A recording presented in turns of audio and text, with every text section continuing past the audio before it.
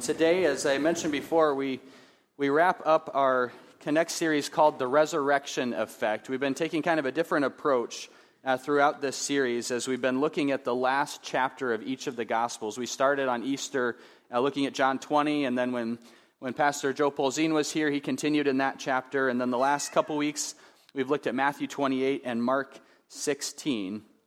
And so as we've been doing this, we've been focusing on, as the title suggests, the effect of the resurrection of Jesus from the dead on the people who first experienced it. And so today, we end our series with Luke 24, which starts with these words.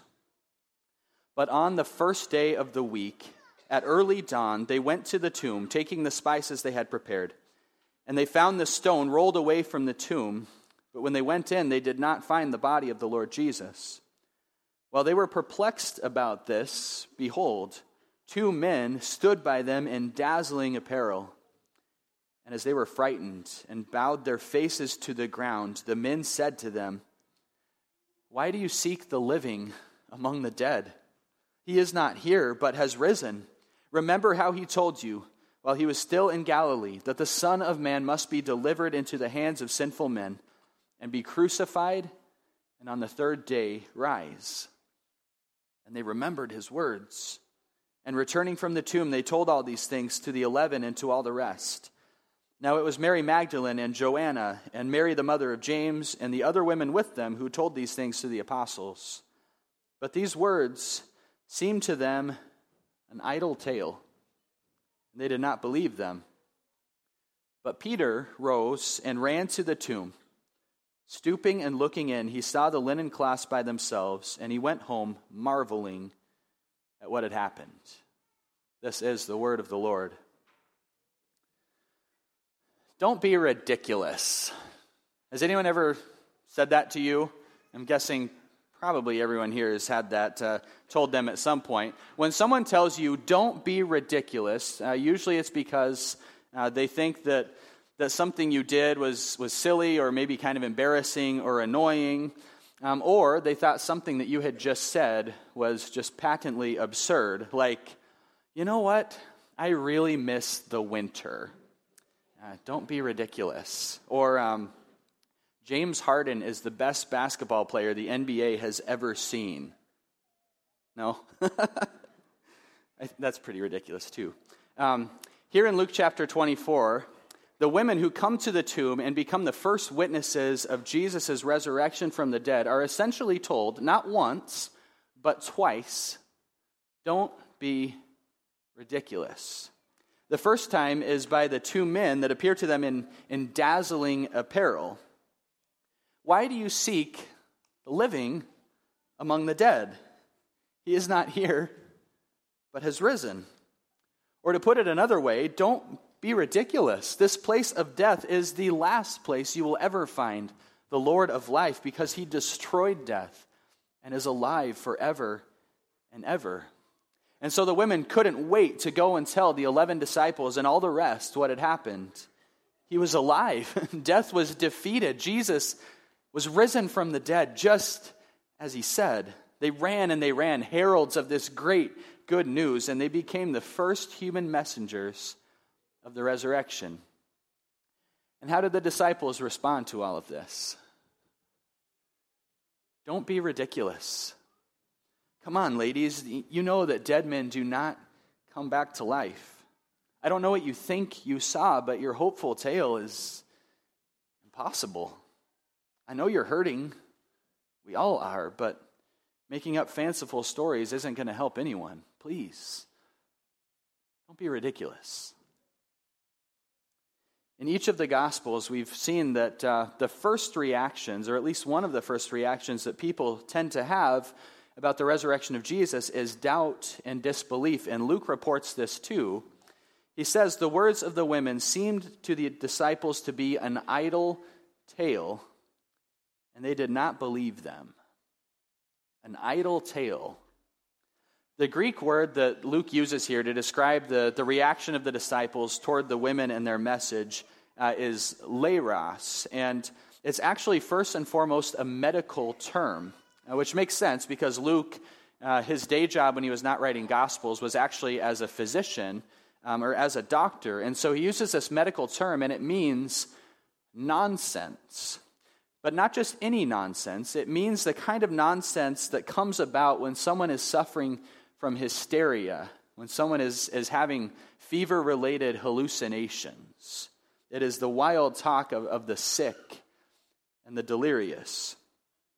Under the circumstances, it's maybe understandable that the disciples viewed the women's report in this way. Everybody was under a lot of stress. They could hardly be blamed for a little wishful thinking. But there's more to it than that. In the Greco-Roman world of the first century, the testimony of women was considered to be unreliable and could not even be used to help settle legal disputes. Women were generally regarded as unstable, unpredictable, and undependable. Happy Mother's Day. The way that we tend to think of old wives' tales is how society in general viewed women in general at the time. You know, when you swallow gum, what happens? It stays in your stomach for how long? 7 years, right? You know, you don't want to cross your eyes because if you do, what might happen? They might stay that way. These are idle tales, right? This is how the input of women was viewed by society back then. Yet, God chooses women to be the first proclaimers of the good news of Jesus' resurrection. So today, on this Mother's Day, I want to invite you to consider this question. How often have I failed to listen to the women that God has placed in my life? And I don't mean that as a joke. The disciples responded to the women that God had entrusted with the most important news ever conveyed, with a roll of the eyes and a wave of the hand. Have you ever treated your wife or your mother in a similar way? God has given your mother a very special role. Oftentimes mothers are the number one faith former in the family, in a person's life. Women continue to be frontline conveyors to us of the message of hope that we have in Jesus. So God instructs you to treat your mother with respect, to honor her, to love her. Now, I'm just going to go ahead and lay this out here now. Some of us gathered here today might not be here because they want to be here, but because you feel you have to be here for your mom. Now, if that's you, first of all, let me say good for you for loving your mother and respecting her enough to be here today. At the same time, if that's you, if you've been regarding the message of Christ that's been handed down to you from your mother as something that's worthy only of a roll of the eyes and a wave of the hand, I invite you today to examine what happened that Sunday morning, just like Peter did. If you find that you've slid slowly away from the church, that you've been sliding slowly away from Christ, today is your chance to reclaim your faith, to take it seriously again. Now, if none of that applies to you, I still want to ask you this. Do we ever treat the story of Easter as just another story? You know, it's kind of fun and exciting for a while. We allow it to be real and relevant for us at certain times of the year or during certain seasons of life, maybe, when it's convenient or helpful. But the rest of the time, maybe we allow the new life won for us by the death and resurrection of Jesus to sink into the background, become an afterthought. Sometimes we don't allow the power of his resurrection to matter to us. And when we do that, we are treating it, for all practical purposes, like an idle tale. Well, no longer. Christ is risen from the dead. Let's welcome that news into our hearts each day with joy and let it transform our lives.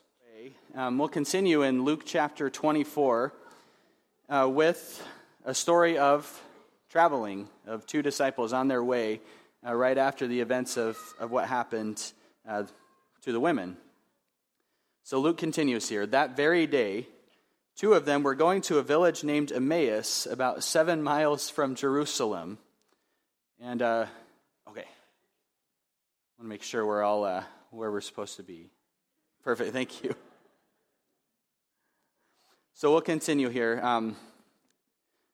Actually, let's start from the top here. That very day, two of them were going to a village named Emmaus, about 7 miles from Jerusalem, and they were talking with each other about all these things that had happened. While they were talking and discussing together, Jesus himself drew near and went with them. But their eyes were kept from recognizing him. And he said to them, "What is this conversation that you are holding with each other as you walk?" And they stood still, looking sad. Then one of them, named Cleopas, answered him, "Are you the only visitor to Jerusalem who does not know the things that have happened there in these days?" And he said to them, "What things?" And they said to him, "Concerning Jesus of Nazareth, a man who was a prophet, mighty in deed and word before God and all the people, and how our chief priests and rulers delivered him up to be condemned to death and crucified him. But we had hoped that he was the one to redeem Israel. Yes, and besides all this, it is now the 3rd day since these things happened. Moreover, some women of our company amazed us. They were at the tomb early in the morning, and when they did not find his body, they came back, saying that they had even seen a vision of angels who said that he was alive. Some of those who were with us went to the tomb and found it just as the women had said, but him they did not see." He said to them, "O foolish ones, and slow of heart to believe all that the prophets have spoken. Was it not necessary that the Christ should suffer these things and enter into his glory?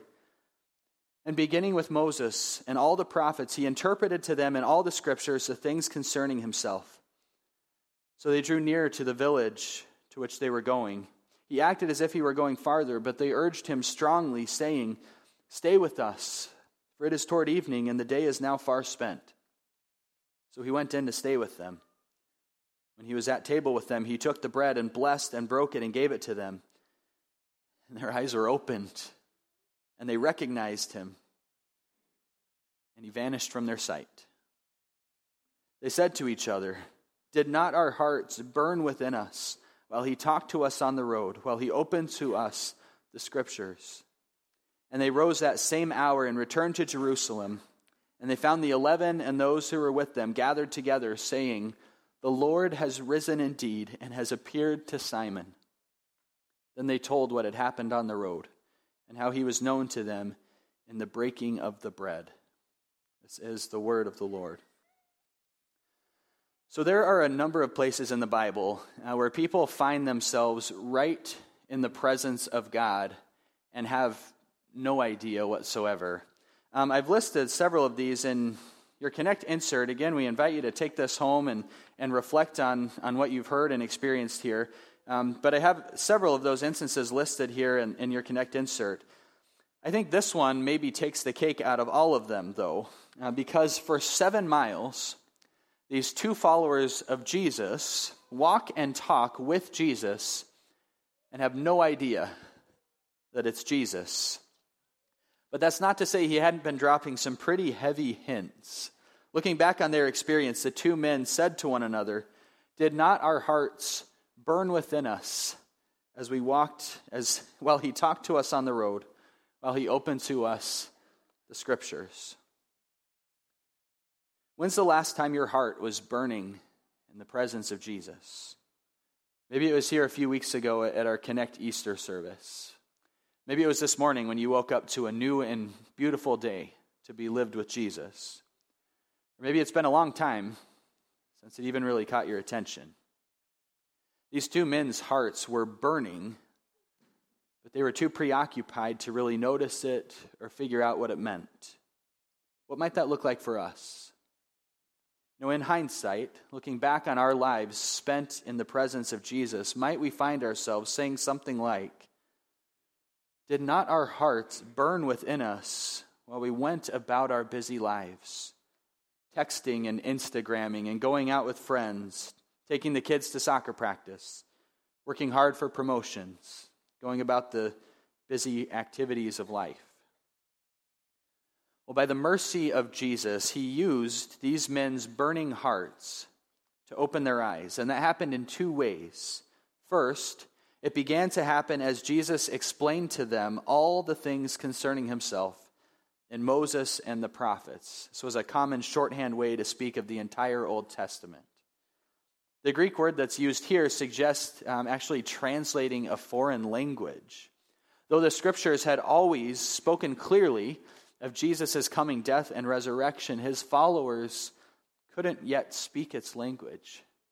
And so Jesus interprets it for them and opens their eyes to what God has always been saying and how he has fulfilled God's mission through his own resurrection.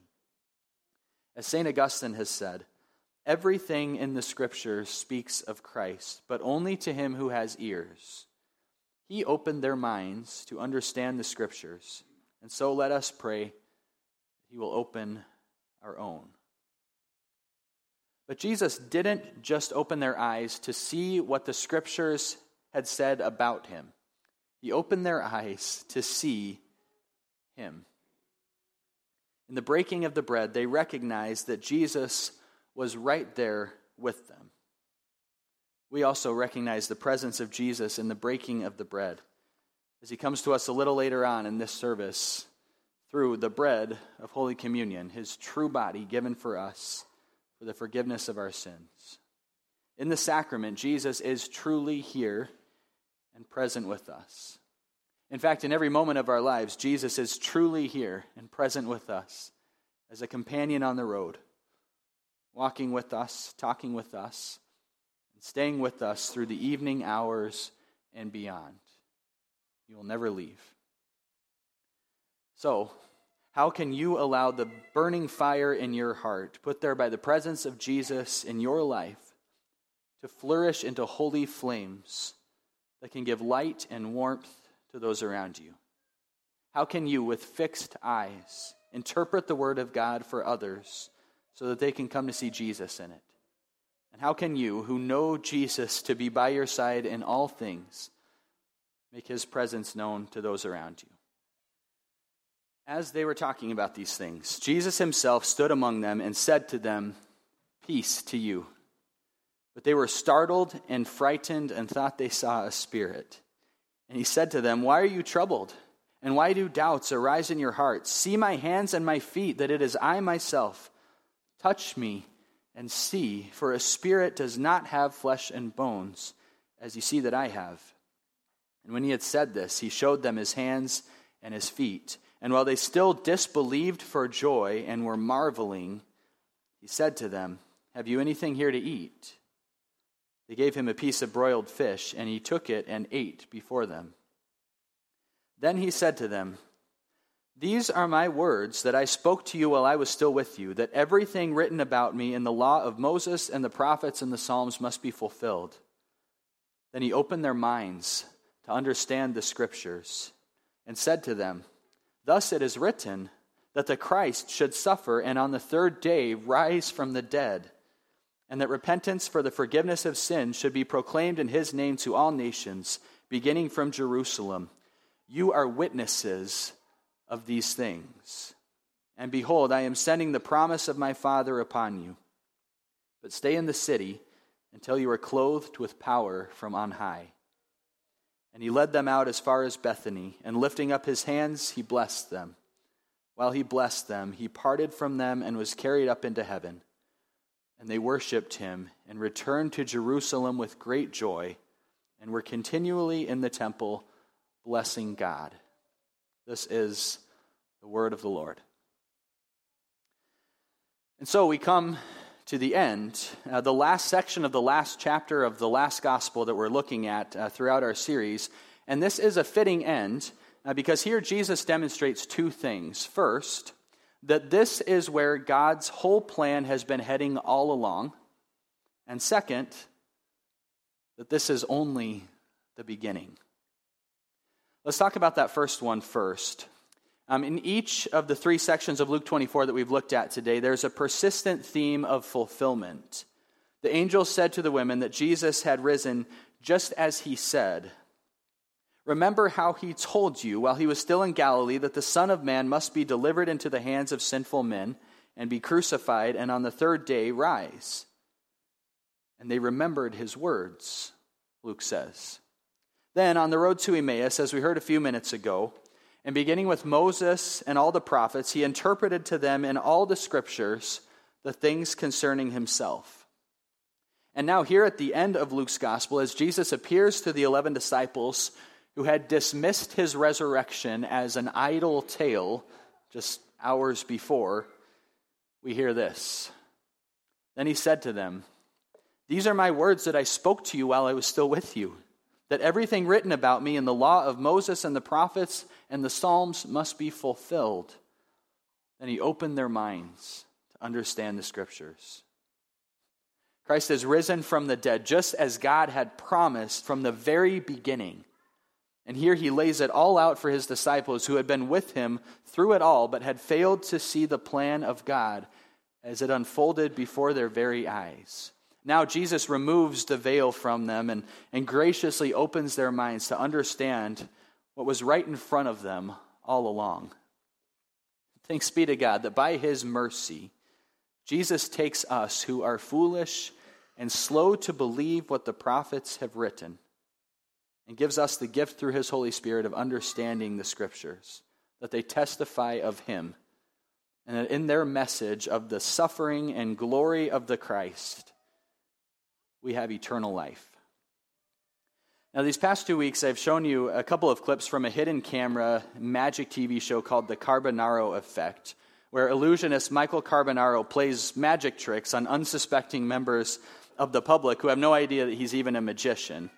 Today, I want to show you how those videos usually end as he reveals to the people what's really going on. So let's take a look. Right now. Oh, yeah, okay. You haven't heard of the TV show The Carbonaro Effect? No. Oh, yeah, it's the name of a hidden camera magic TV show. Like you're on right now. Huh? What just happened? Is this a joke? This is a magic show. What? No! Yes. Oh my gosh. You were the best! What if I told you that you were on that show right now? You were amazing. You were great. Why did you do that? Oh my God. I thought I'd kill you. I was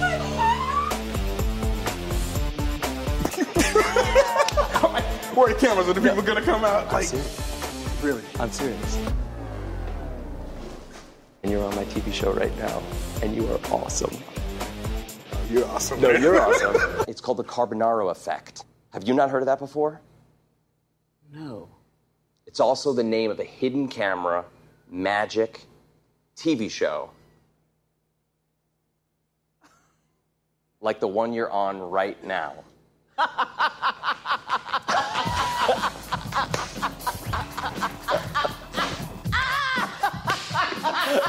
Jennifer, get over here. No! Come here, you. No! Come on. I'm Michael Carbonaro. You're lying. And I am lying. I'm a magician. Oh, I slapped you. And you were so nice and smooth and everything. And I just knew there was something special about you. I knew there was something special about you. You know, all along there was this burning in her heart. Something was going on. Well, the big revelation at the end of each little vignette of the Carbonaro Effect is that the unbelievable things these people have been experiencing all along had been fake and contrived. The big revelation at the end of the Gospels, on the other hand, is that the unbelievable things the disciples just experienced had been real and genuine all along. And yet I bet the expressions on the faces of the disciples as the risen Jesus opened up the scriptures to them were not very different from the faces of the people we just saw on that video. You know, that look where you can see that everything is starting to come together and make sense. The people in the Carbonaro Effect are unwitting observers with no way of knowing what's going on. The disciples had been told time and again by Jesus that he would suffer and die and rise again in 3 days, just as he said, over and over again. Yet they hadn't listened. They had heard him, maybe, but they hadn't listened. It's another appropriate theme for Mother's Day. What about you? Have you heard the promises of Jesus? Have you listened to them?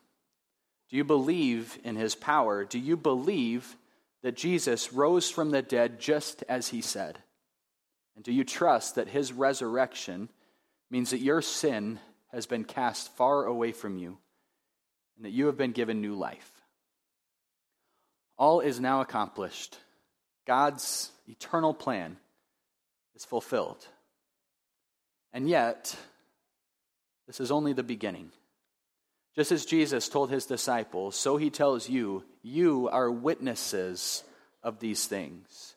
You and I have been clothed with power from on high. We've been given the gift of the promised Holy Spirit. May we go out and have a resurrection effect on this world. In Jesus' name, amen.